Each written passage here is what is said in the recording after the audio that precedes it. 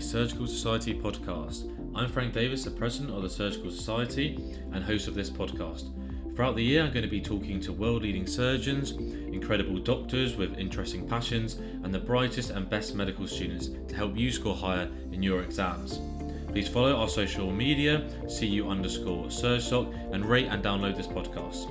But without further ado, let's get into today's episode. Today I'm delighted to be joined by Dr. Shahir Joiya, a CT2 working in Glasgow. Thank you very much for being here today. Thank you so much, Frank, for having me. And excited to have a little chat and excited for your podcast. Tell us a little bit about yourself and your career so far. Yeah, so I am in the second year of my core surgical training. As you mentioned, in Glasgow.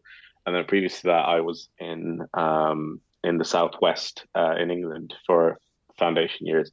So I am kind of in what I would call like a middle stage of a surgical career.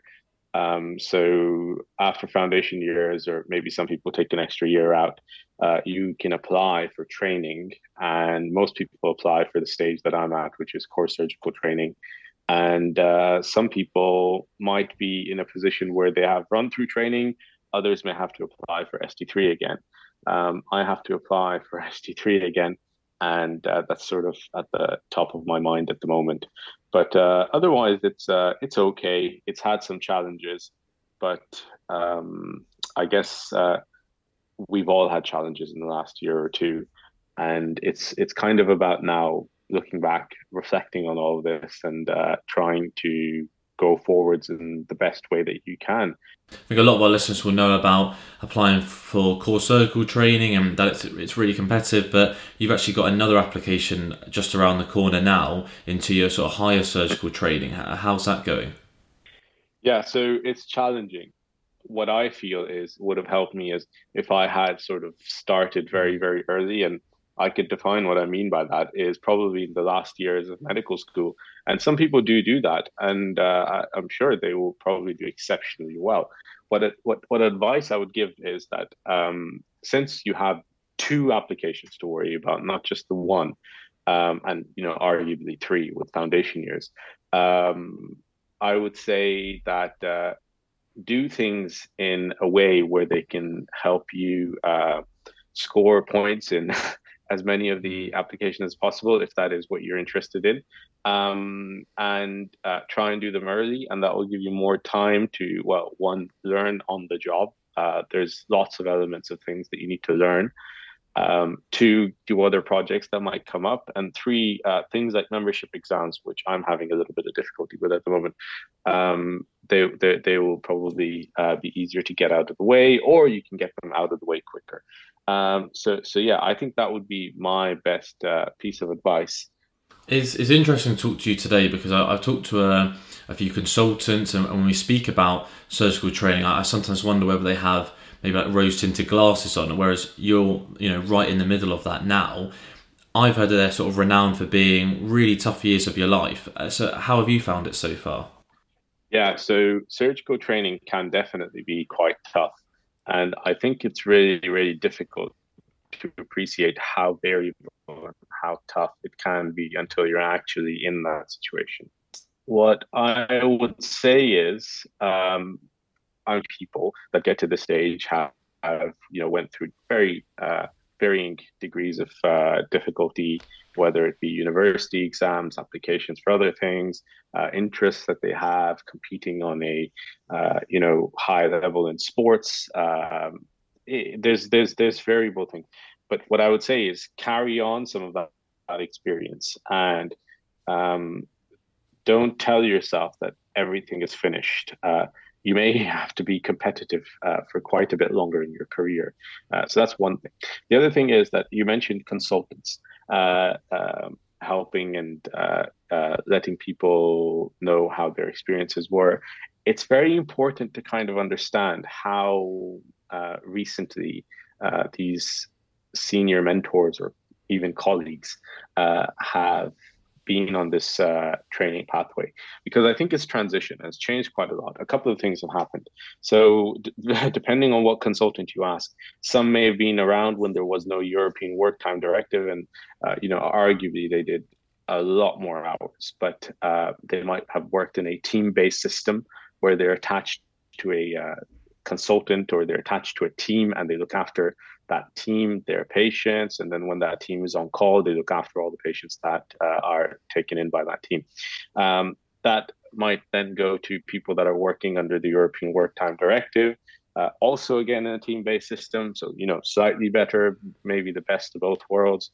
And underpinning all of this might be more exposure to training, and then lastly, you might have people that are working in the European Work Time Directive, but no longer working in a team-based system. It's sort of let's call it a shift pattern, and you fill in a shift as you needed, and you work with multiple people. And depending on where you are, this could be excellent, this could be challenging, or this could be completely unpredictable. And understanding that is difficult. Predicting how that will be is even more difficult. So experiences can vary. What I can say is try and ask lots of people what their experiences are, and then combine these experiences and understand what kind of similarities they have when it comes to good things and what kind of similarities they have when it comes to challenging things. And then there might be some extreme outliers. So there might be things that, may be the case for particular people, but may not be the case for pretty much anyone else. And I would even say that try and understand these outliers and see if these are potentially things that can happen. And when you've expanded your mind to the point where you understand all these possible variables, then you can basically prepare for it. Personally, how have you found your first sort of 2 years of surgical training? Yes, so I think how you find core surgical training is very dependent on how you find things before as well. And I was fortunate where so I have an interest in a specialty that I got to work in previously, and that was a very encouraging department. I got quite a lot of exposure, and this was all before training. The other thing is that whilst you're trying to get into core surgical training, you're working really hard on your portfolio, on your interview skills, on being able to understand the sort of topics that um, they will ask you about. And all of these things are great. And then you step into the job and it can be totally unpredictable. And it's very hard to predict how it's going to be like. You can look at things like surveys and you can look at what everyone else is saying, but it's very, very hard to predict how training is going to be like, and it's very, very hard to predict how you're going to experience it. So in my first year, I was in a specialty that I liked. I was teamed in that specialty, so that's orthopedics. And I had expectations, and this is flaw number one. Um, Having expectations going into something, and then not really being malleable enough to know that things could be challenging from a staffing point of view, or from COVID or something or another, and that could affect your training quite a bit. And although I still feel that I tried and others tried their best to make the best of what we could, but things can be tough in different places. And now I'm in my second year, and I'm in general surgery, and I'm actually having a great time. And our teaching has changed, and quite a few things have changed. There's a different kind of pressure this year, but it's still it's very different. I'm doing things that I would regard as more senior responsibilities. You spend less time on things like wards and stuff unless you're on call. I'm in theater a lot more, in clinic. And yesterday I went to a anatomy teaching day, and we were being taught on cadavers, which something most people don't see until after. Well, they don't see again after medical school unless they do something very specialized. We're fortunate to have that ability, so it can really, really vary. So when I think of like your surgical sort of training years, conscious that it can clash with starting and building a family. So if you don't mind, how have you found balancing the so-called work-life balance? Oof, this is Mm. we could talk about this for years. Yeah. This is a very, very interesting thing, and I'm really glad that you actually thought of asking something like this. So when you're quite young, and by quite young I'm speaking relatively, of course, and not trying to generalize. Yeah. uh, um, you like in university, or even at the start of your career, this might not be a thing that you are thinking about every day. And it might not cross your mind. And, you'll be like, well, night shifts and on calls and unpredictable sort of patterns of work are, absolutely fine. It's okay. It's part of the process. However, as you move along, and, most of us will probably want to settle down. Most of us will have a serious relationship at this stage in our life, when either we're at the end of university or perhaps even slightly later on. And some of us will also want to have a family. It does become challenging. And what I find even more challenging is that sometimes it's difficult to ask your seniors about things like this. It's a very, very personal question to bring up. It's not something that you can sort of bring up in between cases and ask people, well, how do you manage with kids? Yeah. Uh, so I think this is something that, as a medical student, but even as a junior doctor, you should really think about, especially if you're the kind of person that's wanting to have a family quite soon, or early on in your career. Uh, there's a lot of difficulties associated with this, which we've tried to help with new initiatives. But there's also some things that we probably will have a hard time changing. So I'll address one of the things that are around and much more accessible, that should make it a little bit easier. So less than full time training.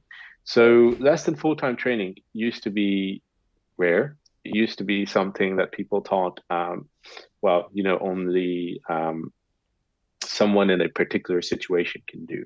So perhaps a female colleague who might have young children, and would not be in a situation where they could effectively provide childcare. And that's a very generic and generalized example that I've created here out of the blue.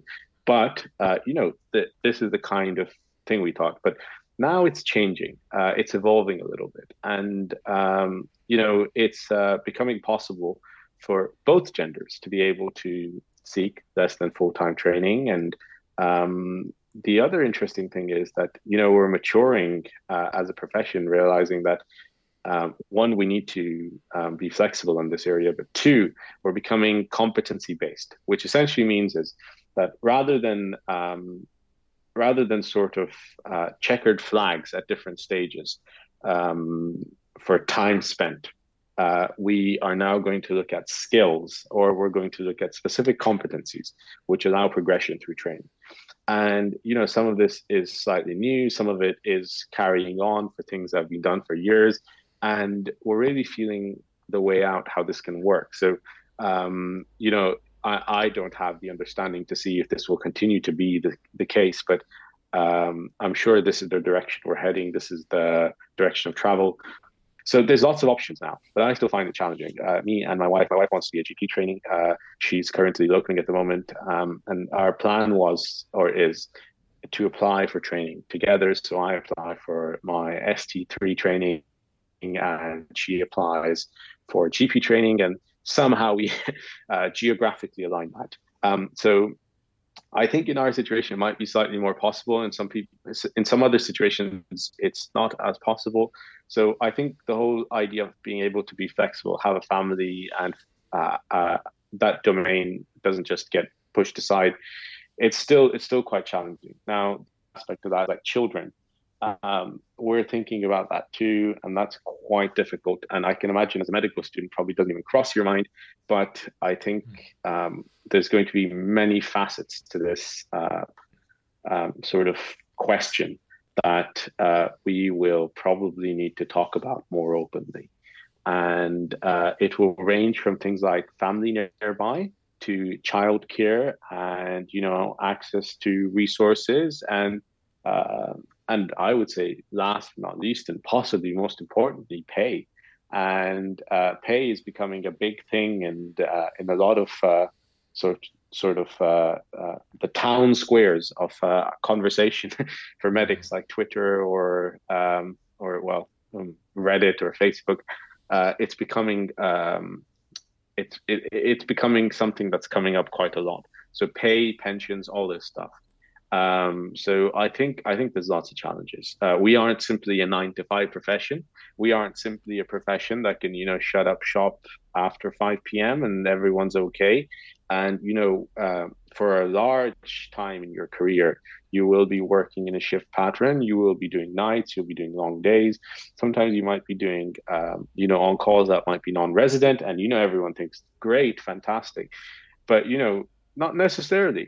What if you do that and you have kids, and you're not sure who's looking after those kids? Now, most people will have someone around that can look after the kids if they have to come in, but it puts you in that dilemma. There's you can't get comfortable about any of these things, even if you were given the opportunity to be on call and you're resident at home or something like that.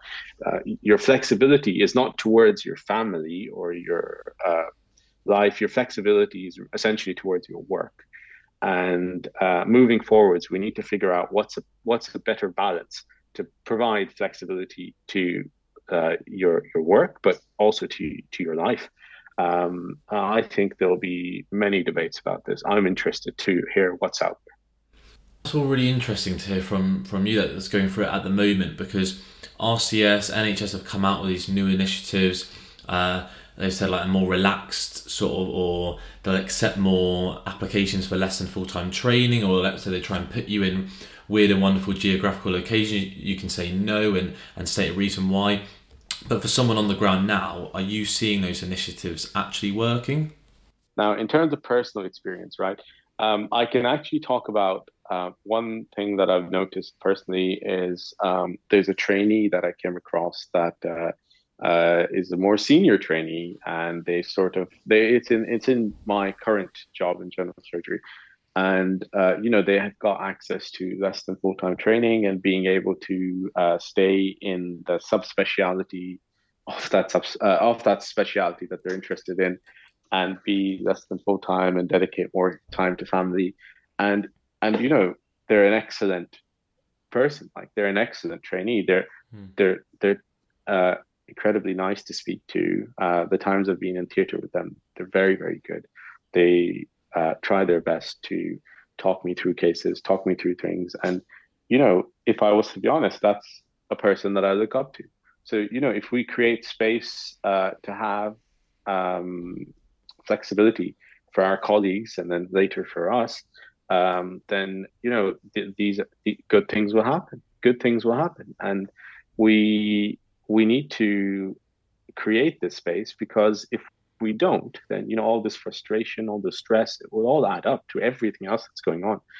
So to answer your question about initiatives, I think these initiatives should really be no-brainers, and we should really try and do what we can to allow these to happen, because the rare instances I've seen them, I would say they've resulted in very, very positive impact, particularly for the people that they've benefited, but also for people that are around them, because the general impact of this is very helpful. It allows a positive atmosphere. It allows people to be flexible and not being in a position where you can choose where you're going or who you're near, like undue degrees of stress on you that are really going to impact your job, your ability to care for patients. And there's so many negatives there that we should really think about this idea of rotational training is great, but we definitely need to move away from some of the negatives, because we are not in a necessarily easy profession. We're in a profession that's challenging, and we really need to be on our game lot of the time, and we're facing unforeseen challenges at the moment. So when I say unforeseen, I don't just mean things like COVID or well, COVID is an unforeseen challenge. I don't necessarily mean things like gaps in the rota or the job just being hard. I mean things that there's such a degree of unpredictability to what one day can be compared to the other that we really need to be in a position where we are emotionally fulfilled. We are fulfilled within the job, and we're not stressed about the things that are on our periphery thinking whilst we're working. So I think there's a lot of factors. Again, another long-winded answer, but I think this is an important one, and I think if bigger organizations pay more attention to this, this will really, really pay off in the future. Definitely, I think it's about just keeping those trainees happy, and if they're happy and they're safe, then they're going to do their best work. Sticking with the theme of surgical training, you've managed to get a place onto the core surgical training program, which, from my standpoint as a medical student, I look up to that. I think, wow, that's really amazing. It's then now even harder for you to then get a place on higher specialty training, and then from places like Twitter that we see you and looking at and talking to other doctors, I then know there's like a bottleneck for consultant jobs. And reading all these things, it makes me really nervous about the future. And do you feel the same? Yeah, so that's a very interesting point. And I'll take a second to sort of sidetrack here and just mention that these are some incredible things to even think about and discuss, especially for people that might be at a medical student stage. I really think we need to think deeply about these questions. Now, I wouldn't I wouldn't totally allow them to scare you from doing what you're interested in or what you want to do, but these are important questions. So, getting on to training, yes. So when you transition when you're a medical student, you sort of go on the wards and you're like, oh wow, look at these guys, they're doctors, or you may just be looking up to the foundation doctors. You're like, you know what? I can't wait to be this person. I can't wait to do this job. I can't wait to do that. And or not. I know some people are changing from that to simply wanting to be the core training, because that might be the first time they're doing the areas or specialties that they're interested in. But you might look forward to that. It might be a step or a challenge to get to that. As soon as you're there, that kind of fades away for a little bit, and then it's the next step and the next challenge and the next point of entry, and then you do that, and then you are by this stage a little bit exhausted, and but you don't have a lot of time. In another 2 years, you need to apply again, or you need to go for the next step, and you work hard and you do that, and you look to that, and you're like, wow, I can't wait to be a registrar, and this just looks awesome. And this is the specialty that I've now come to love, and this is what I want to do. So you work hard, and then you get to registrar, and you're pretty beat up.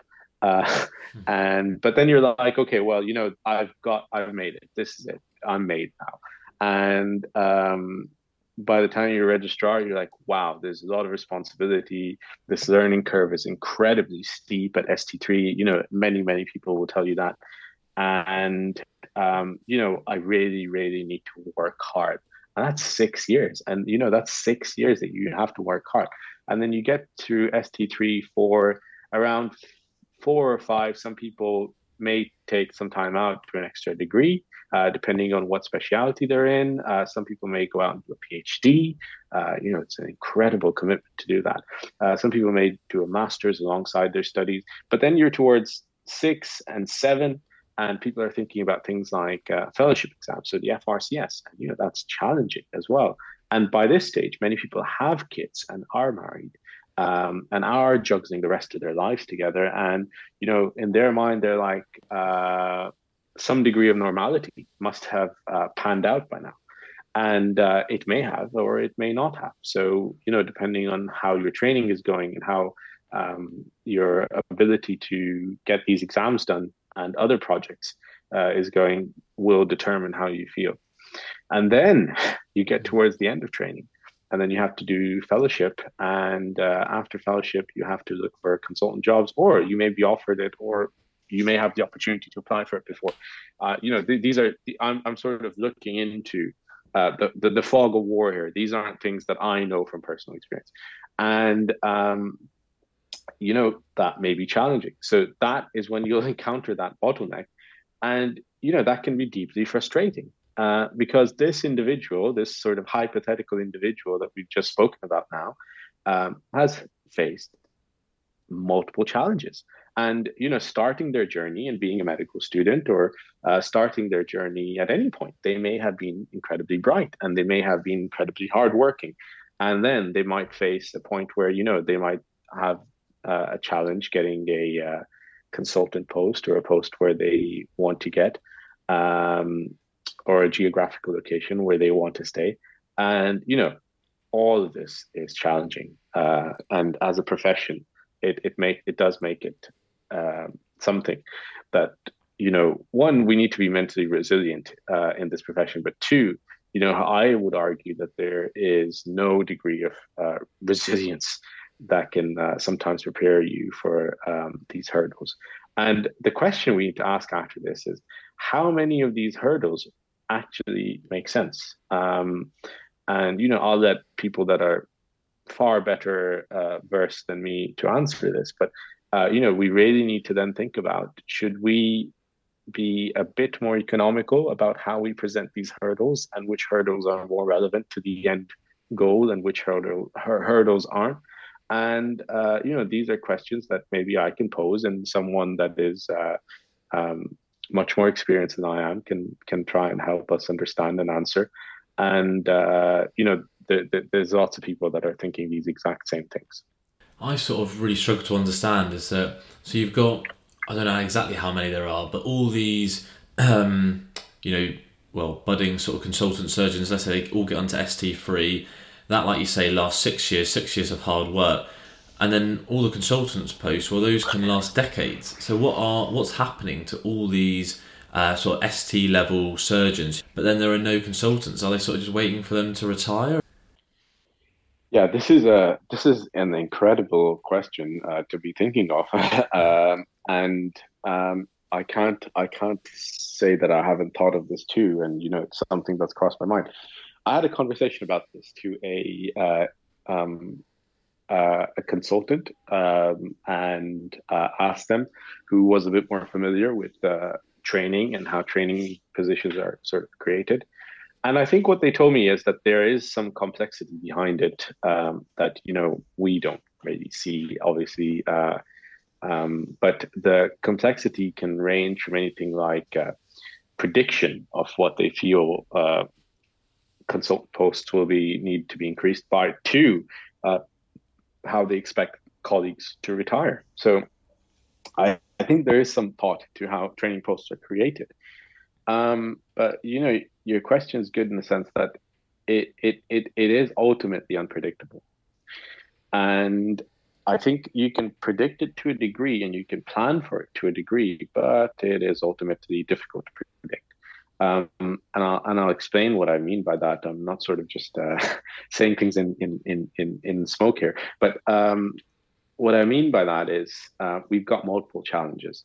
So one of the biggest challenges that maybe not us, but our senior consultants are facing is taxation around the pension. And this is a sort of, well, controversial, but I wouldn't say your pension or your livelihood should be considered controversial things to talk about. But people are now in a pension system that will penalize them for working extra or working more or working harder once they surpassed a certain point. Now, as any professional, you will probably pass that point at a specific age. And if you increase the pension age, or if you increase the age at which people can retire, then people will accrue more money in those pots. And that's essentially what's going on. And this is forcing a lot more people to, one, retire or do fewer sessions, which essentially means a session's like a half day, which essentially means is that, they're trying to be as efficient as possible. And so far, there hasn't really been anything that I would personally classify as effective being done to change that. Now, how, as a medical student, pray tell, shall you worry about things like this? Well, this could work out in the benefit, but also, in a massive sort of disadvantage to many people. So the benefit could be that many people now may retire in a very short space of time. The idea that that would be beneficial is controversial, but I think it will do more damage to society than any good. Uh, the thing why it's not advantageous to many of us is that many of these senior consultants may have been excellent people to train us, excellent people to society at large and to the healthcare system. And by forcing them in this position, we are now, potentially losing people that could train us, that could help provide an amazing service. And it's really not a progressive way of looking at a problem. So I think there are solutions proposed. Some people have proposed solutions like what's being done with judges. I wouldn't go into the detail of that. I don't think I'm qualified. But most of this is things that I've heard from seniors, things that I've seen on Twitter, and it's worrying. Okay, I mean that's certainly helped me understand it a little bit better. I'm a final year medical student. I'm sort of someone that is staring, not probably is not too long, maybe in my future, of joining that pathway at the core surgical stage. What advice would you have for me, and would you even recommend it? Okay, so I guess I could break it down into two different things, but let's create two different hypothetical scenarios, and we'll start with the first one. So the first hypothetical scenario could be that you're now a medical student within the last 2 years of your studies, and you made up your mind that you want to follow a surgical pathway. Um, conveniently because that's the one that I can talk about. Hmm. And now you want to get planning. So I would say have a good look at what are the points of entry to that career. So obviously you need to do foundation years that everyone will do, or the equivalent of that. And once you have done that, you be eligible to apply for training. So for core surgical training, you'll usually have a checklist for the portfolio that is, well, at the times that I needed it, was easily available on the internet or on the Deanery website. Uh, and that will outline all of the things for which you will score points on your portfolio. And, it's very important to read those carefully because many of us do extracurricular activities with the hope of them having some kind of an impact to our portfolio, positive impact, I hope. Yet it's very difficult for us to predict how much of that will actually be weighed or taken into consideration. And I think if you keep your target in vision from the start, it just helps you to prioritize things a bit better. So I think that's important. So the biggest thing you can do early on in your aspiration to follow a career in surgery is to have that ready and see if you can fulfill any of that while you're a medical student. So my answer would be that you can fulfill quite a few degrees of that. You can fulfill things like research. That's a big, big one. So you can get involved in research in university and get some papers that are PubMed cited and see how that goes. You can try and get involved in things like audits, but that's a bit difficult as a student. You can try and get involved in courses or surgical societies, things that will give you equivalent points. You can go to conferences and present the research that you've done or have some kind of presentation that you can present. And you can take up leadership roles. And, as I mentioned, with a society, you can have a leadership role in that society. You can help organize teaching and you do that. And there's a multitude of things that you can do whilst you're a medical student. Now, you've done that, you're a medical student, you've ticked off as many of those things as you can. Now, what do you do next? So I would argue there's two things that you can do next in an ideal scenario, and things that I forgot about, but I would have done. One is look at the membership exams and try and get them done as soon as you can. And the reason for this is, I think when you do finals exams, you are probably at your peak in terms of exam performance. SBAs and MCQs, you're probably seeing quite a lot of that, as that is the main thing you do on a day-to-day basis, apart from other clinical work or things like OSCEs, but that is the main thing you do, right? Whereas when you start working, yes, you might still retain some of that knowledge, but it's a whole different kind of skill set and it's a whole different demand. And you start to lose some of those skills, knowledge, information, techniques, whatever you want to call it. And I think the earlier you get the part A out of the way, the better. The next thing you can do is, and I wish I did this even earlier, is look at what intended speciality do you wish to do your higher specialty training in, and look at their ST3 portfolio requirements, and really, have a good look at what have you been able to tick off from this early. So that might include things like publications. And what else do you need to do now? And then start planning for that. And then once you've done that, you've got your Part A exam. Many do have to sit it a few times, but if you try and get it out the way early, and even if you have to sit it a few times, you might be in a better situation. And then you prepare for your Part B. And then after that, you just transition, through training, so through core surgical training, and see where you want to go next. But this way, you've prepared for core surgical training. You have an idea of what to do for ST3 training. And, the biggest hurdle that I feel that you have in training, apart from small things in portfolio, is the exams. And we can talk about different details to this hypothetical situation.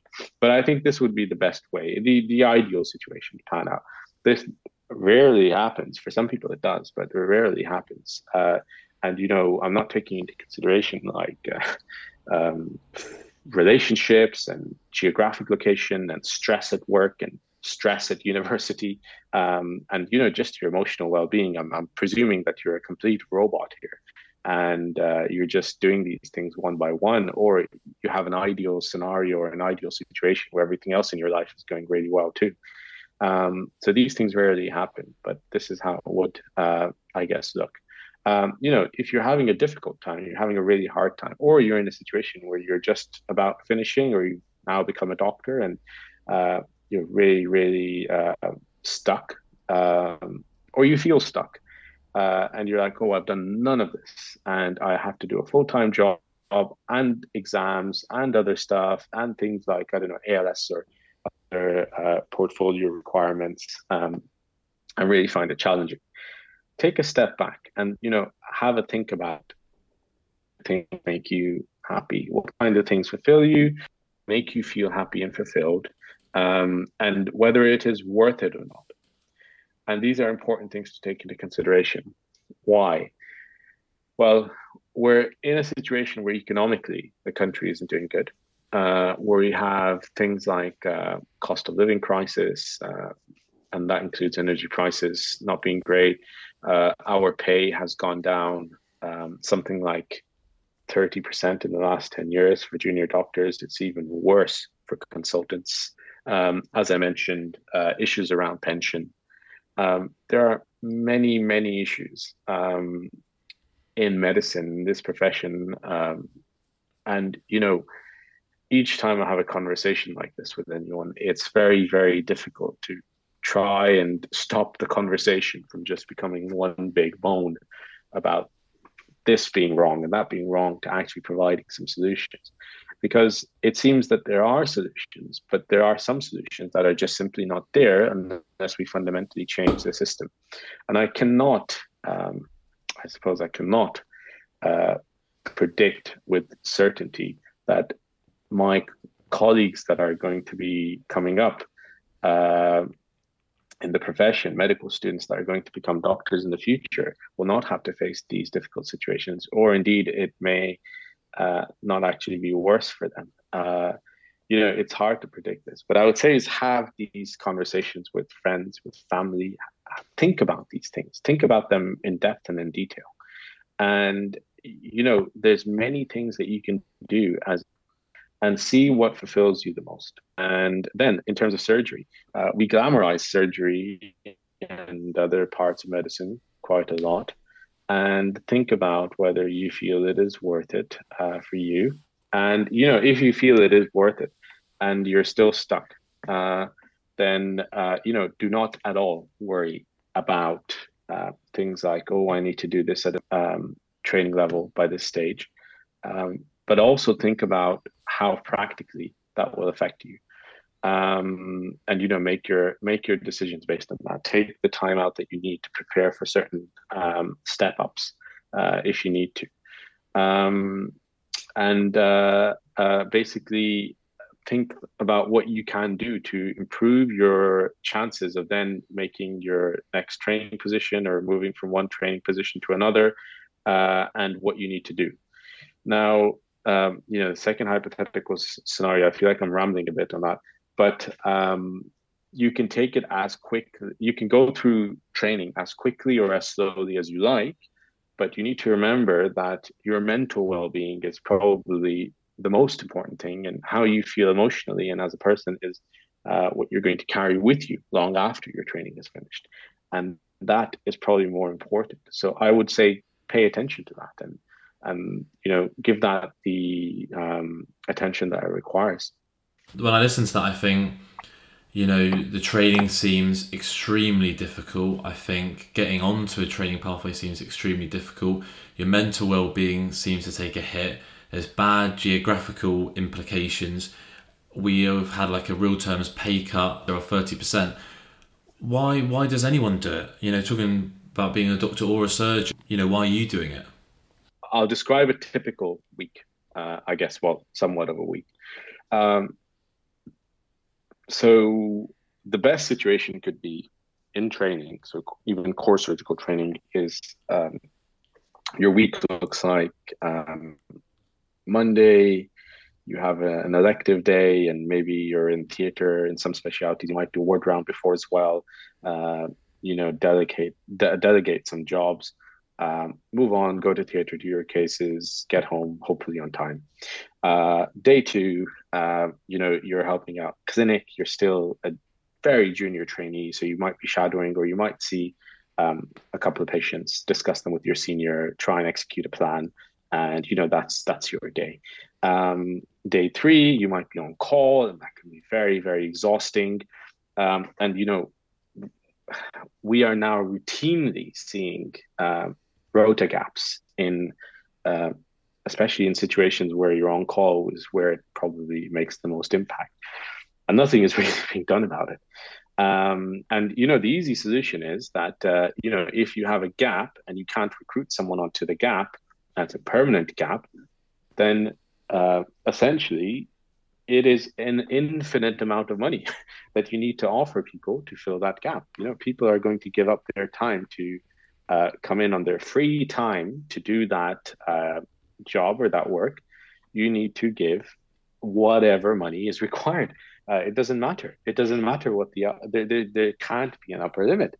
And the reason is the minute we start creating upper limits for things like this, we start putting a financial value to the well-being of your colleagues, and the well-being of the professionals that provide your service, and to the well-being of patients. That's essentially what we're doing. And I'm sorry to say it so bluntly, but if we can't fill those gaps, and we're not willing to really make the number required to fill it infinite, stupid as that sounds, then we're thinking in a different way.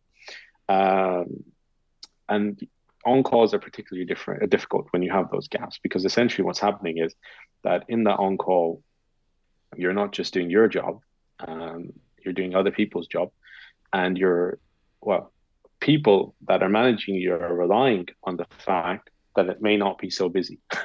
But when it is busy, then it's a disaster. It's probably very very emotionally challenging and stressful situations, and we can't keep going the way that we are. It's not sustainable.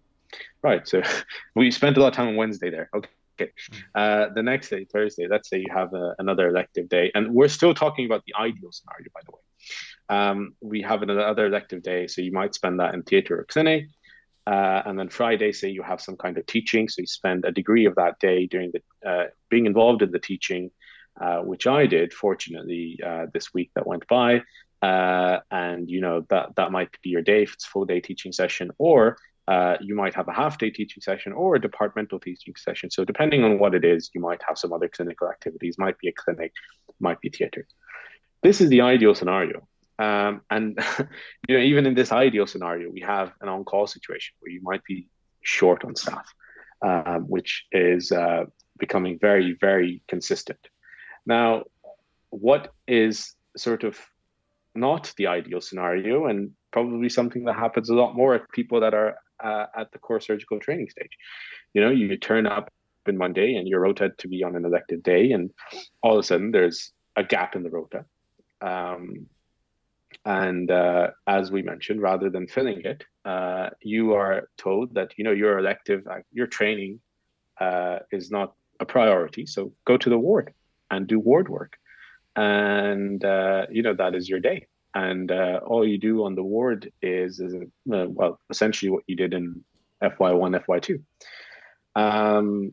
Day two, you managed to get into theatre, but the theatre is having issues, or the turnaround time is affected, and we aren't in a position to get patients turned around quickly. And where you were supposed to do 4 cases, you're now doing 2. So, on your theatre day or your training days, they've already been impacted. Instead of having 2 days where you could have had exposure to cases, you have 1 day. And on that 1 day as well, you basically have exposure to fewer cases, and it's completely out of your control. Now, day 3, you're going to clinic, and you've been told that you're rotated in for clinic, and you go to clinic and you spend an hour or 2 there, and you're like, it's absolutely fantastic. And then all of a sudden you get a text or you get a call, and you're told, well, because we are not running in a capacity where we have the ability to provide service when there's someone that's sick or someone not available. So and we've not been able to fill it with a locum. So now you do it because you're on a training activity, and everyone else is slotted to other service activities, and it is now for you to do. So now you leave your clinic day and you go do the on-call, which is arguably a different kind of work activity, and you're not getting paid for this. And even though it's until 5, it's physically and probably legally impossible for you to leave at 5 because the person you need to hand over will probably get there at 8, and the senior that you're also allotted with has challenging and difficult situations that they need to take care of, whether that be in theatre or ED or wherever it is. So, you're carrying on those responsibilities for no fault of your own. And then you get to Thursday and Friday, and, by this time you're super disillusioned and beat up. And, you're probably slotted in, let's say, for another training activity. And this training activity is designed to make up for what happened in the previous few days. And, you get to see half of that, but then you're told that, there's another gap because don't forget, you have a running gap on your rota. So you need to go and help out somewhere else. And you go and promptly do that. And by the time you get to Friday, you have your study activity program. You're being told that, we're sorry, because of the pressure that we have on the rota at the moment, you cannot go to your study activity, and you need to stay.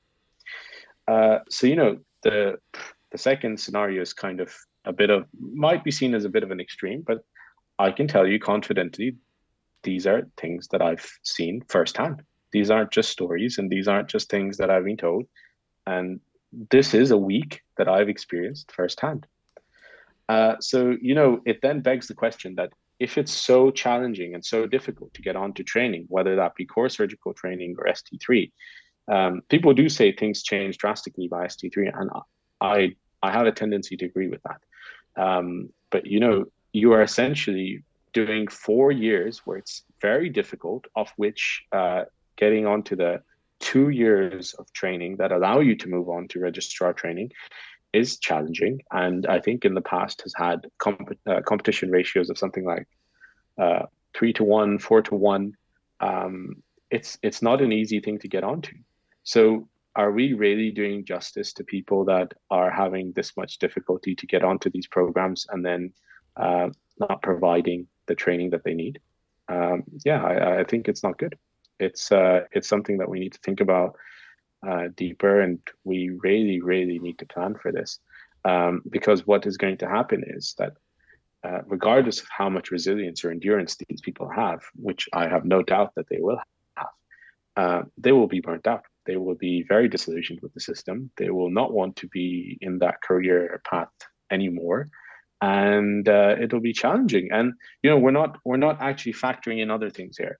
So on top of this not so great week, you then go home. You have to study. You might be doing things like projects. You might be doing teaching or something like that. And you're doing this on your own time, and you're doing this voluntarily. And you might run into something like 7 p.m. Doing some of these activities. And from 7 to 9 might be all the free time that you have. And your day probably started at 7 o'clock. So you're essentially on a mental level on call that entire day, even though it was a 8 to 5 day. And some people may not mind this, some people may mind it. It's really depends person to person. But I think what we need to do is we need to do justice to what is training. We need to provide the opportunities that people need to be able to move forwards in their career. And I think one thing I would really address here is that a lot of people go into medicine with this idea of security, and I think it is secure to a degree, but there is no guarantee that you will move from one stage to another stage, even if you do all the things that are required. So we really need to step back and have a think about security, and we really need to think about that. Medical students, to begin with, are really bright people, regardless of where they are, where they're from. Really doesn't matter. And junior doctors are very bright people, and then people that get onto training posts are incredibly committed and very, very bright and good at what they do. And if we have a situation where this level of workforce is feeling not great, we need to ask questions. We need to see how we can make that better. And that is all that I would say to these challenges. And some of these podcasts, you always have people that are very happy and a very glamorized description and impression of what the profession is. But I think we're facing a point now where too many challenges are piling up, and not many solutions are coming around to get rid of them. The uh, much like the crisis with beds, we have too many presentations requiring admission, and not as many discharges, or well, possible discharges. So it's all the same kind of theme. And many of us that want to stay in the profession, we need to think around this. We need to think around solutions. And I think what I personally, and I really mean this, is that the biggest way we can help here is to help people that come to us for help, advice, and suggestions, to create a better environment for future colleagues that we may one day be in contact with in terms of training, or that might be junior to us. And when you do become the consultant, trying to be the person that then tries to bring in change. And I tell myself this: I'm not there yet. I'm very far from it. But if you keep that attitude, maybe it'll work. But at the same time, I see the challenges that people that are at that senior stage also face when it comes to staffing, management, all the other tasks that are required in their job role. So it's really not easy. I think we've taken a turn for the gloom here, Frank. But I think some of these things are interesting to just verbalize. No, absolutely, and the more people that talk about them, sort of the more, I don't know, real they get, because you're right, a lot of people do glamorize it, and that's a fascinating sort of insight into what surgical training is actually like. That, you're sort of your second scenario of your week there. But you're right, we have gone a little bit gloom. So in a more positive sort of aspect, what speciality of surgery are you passionate about? What do you want to go into? Yeah. So uh, you know, I I can't say my interest changed. I'm interested in orthopedics. I'll probably continue to be interested in orthopedics. Um, but I have now realized that I am keeping my other interests alive too. There was very much of me that had this mindset that once I've set a path, can sort of put the other interests to bed for a while, and I will just stay on this one area of interest and stick with that.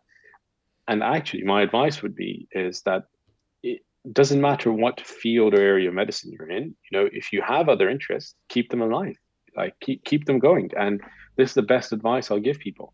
And the reason for that is, for whatever reason, um, difficulty getting onto a training pathway, geographical restrictions. You may have a family and it's impossible for you to move. Many things may prevent you from following a trajectory that you may have initially thought as being um, the one for you. So if you keep your other interests alive, for me, that's things like technology and teaching is a bit of it, and there's lots of other non-medical interests that I have. And I'm now slowly trying to go back into them. And once you've let them go, it does become difficult because you sort of feel to yourself, well, I was a lot more well versed with this thing than I was before, and you enter into this learning curve challenge again that you initially thought you were quite good at. Keep your interests and hobbies alive. And by doing so, this is a very, very good hedge for whatever turn your career, or to actually have other interests that can transform into careers or income, or something substantial. Um, most of the colleagues that I deal with, most people that I deal with in medicine, are very bright. They're just simply very talented people. And the thing that I'd hate to see is any of these people giving up on talents or hobbies or interests that they have had as they move through life. So don't give up on that. That's the first piece of sort of advice, I guess I can say here. The next thing, in terms of my interests, so orthopedics, yes, that's my interest. Why am I interested in orthopedics? I think I liked a couple of specialities, and the reason I arrived at orthopedics is, apart from it just being super cool, it's going to be a very impactful area of medicine into the future. It's very hard to create, well, any technology that can get rid of some of the mainstays of orthopedics, and particularly trauma. Uh, you can't tech your way out of broken bones and a lot of other things that are in orthopedics. But the other thing is that we have an aging population. I think it was the GERFT um, recommendations. One of the first things they talk about is the aging population, the requirements, and we are going to have something like, I think, 14.9 million people over the age of 65 by 2030. So that's a lot of people. And many of these people will require things like uh, joint replacement, but also other medical care. But, many of these people we can sort of presume here are active, are now in a better society than they would have been 20, 30 years ago. So therefore, their access to good food, better lifestyle, little things like that that will allow them to seek orthopedic treatment is higher. And I think orthopedics, from that point of view, and several other things, is going to be a great and very important speciality into the future. Not that it isn't already. So that's it. And the other thing is that there's a lot of conceptual stuff to orthopedics that isn't sort of necessarily traditional medicine. I think I should be a bit careful what I say next. Hmm. But what I mean is that there's a tremendous amount of engineering in orthopedics, and there's concepts in orthopedics that are more engineering than traditional medicine. And I find that really cool. I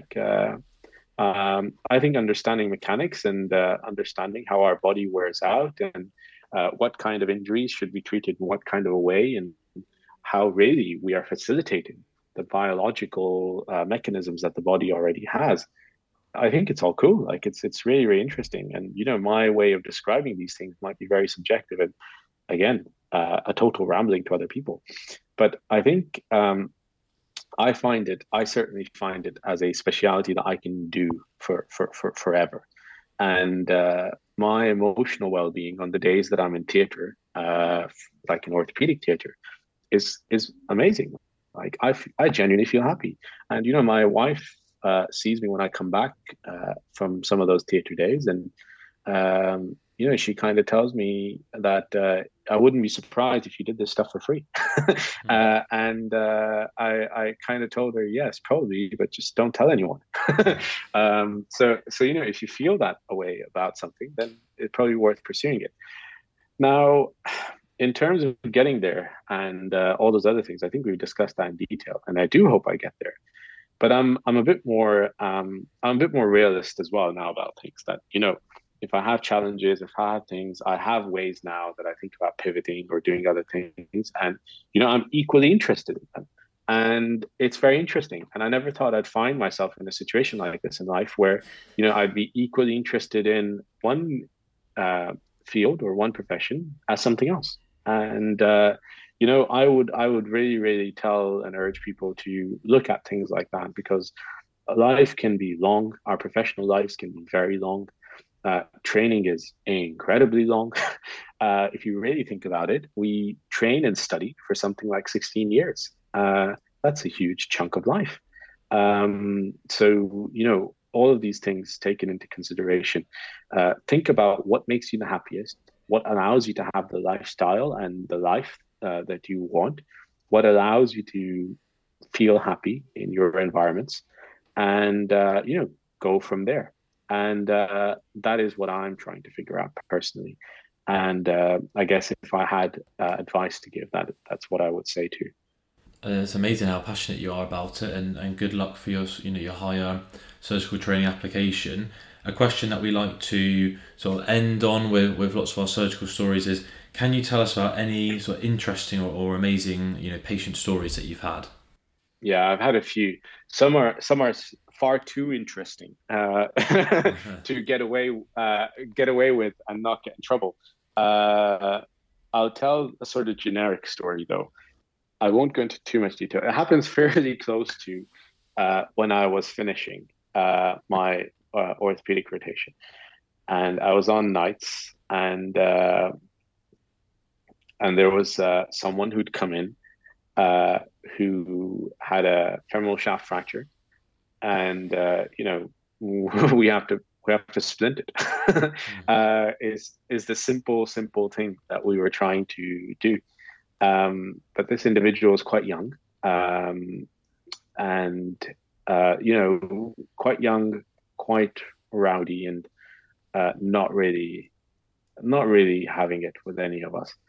And I pretty much spent an hour trying to explain to him why we need to put a splint on and why he shouldn't have a go with everyone that's trying to help him.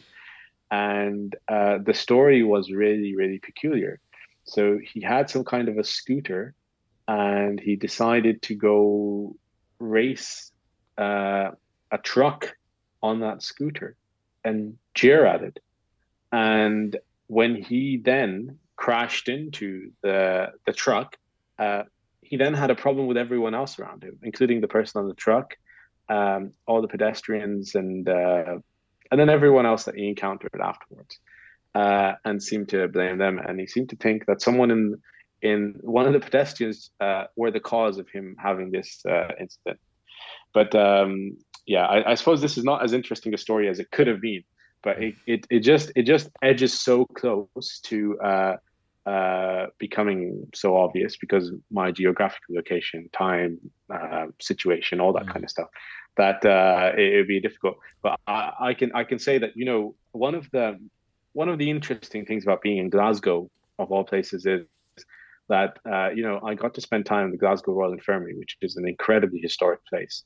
For all the ups and downs, I think one thing I cannot take away is that the fact that that building has incredible history and stories. And one of the wards I worked in probably has one of the longest running ghost stories in NHS history.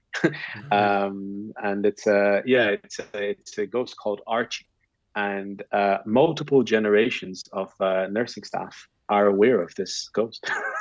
And peculiar things happen in the room that the ghost is supposed to frequent.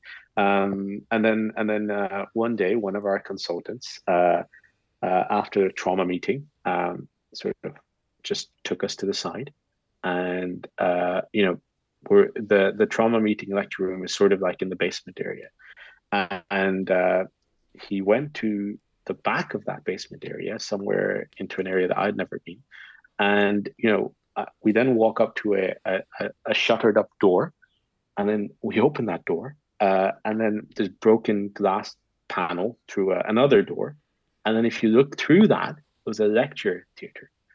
And apparently that was a lecture theatre where Lister used to give his lectures. So, it was pretty cool, pretty amazing. And it almost looked like it was untouched.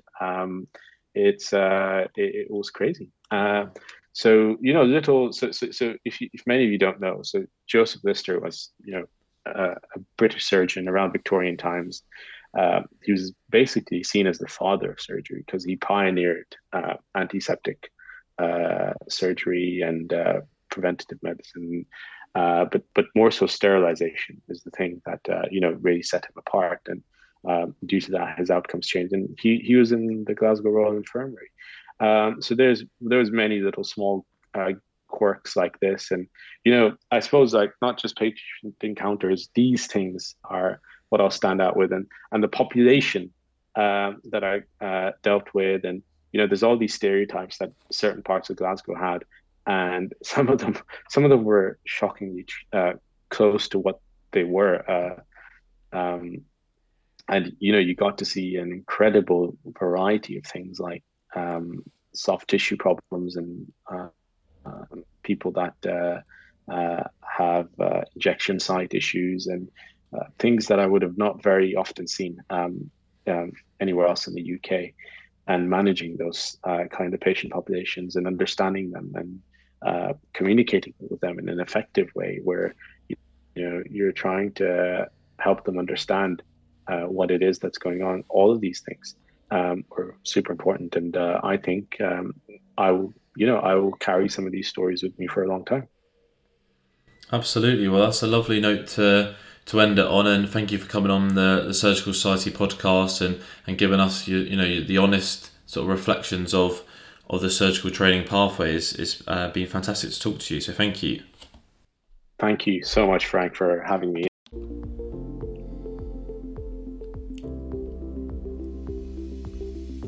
Thank you so much for listening to this week's episode of the Surgical Society podcast, where I was joined by Dr. Joiya, who shared his honest reflections on the surgical training pathway.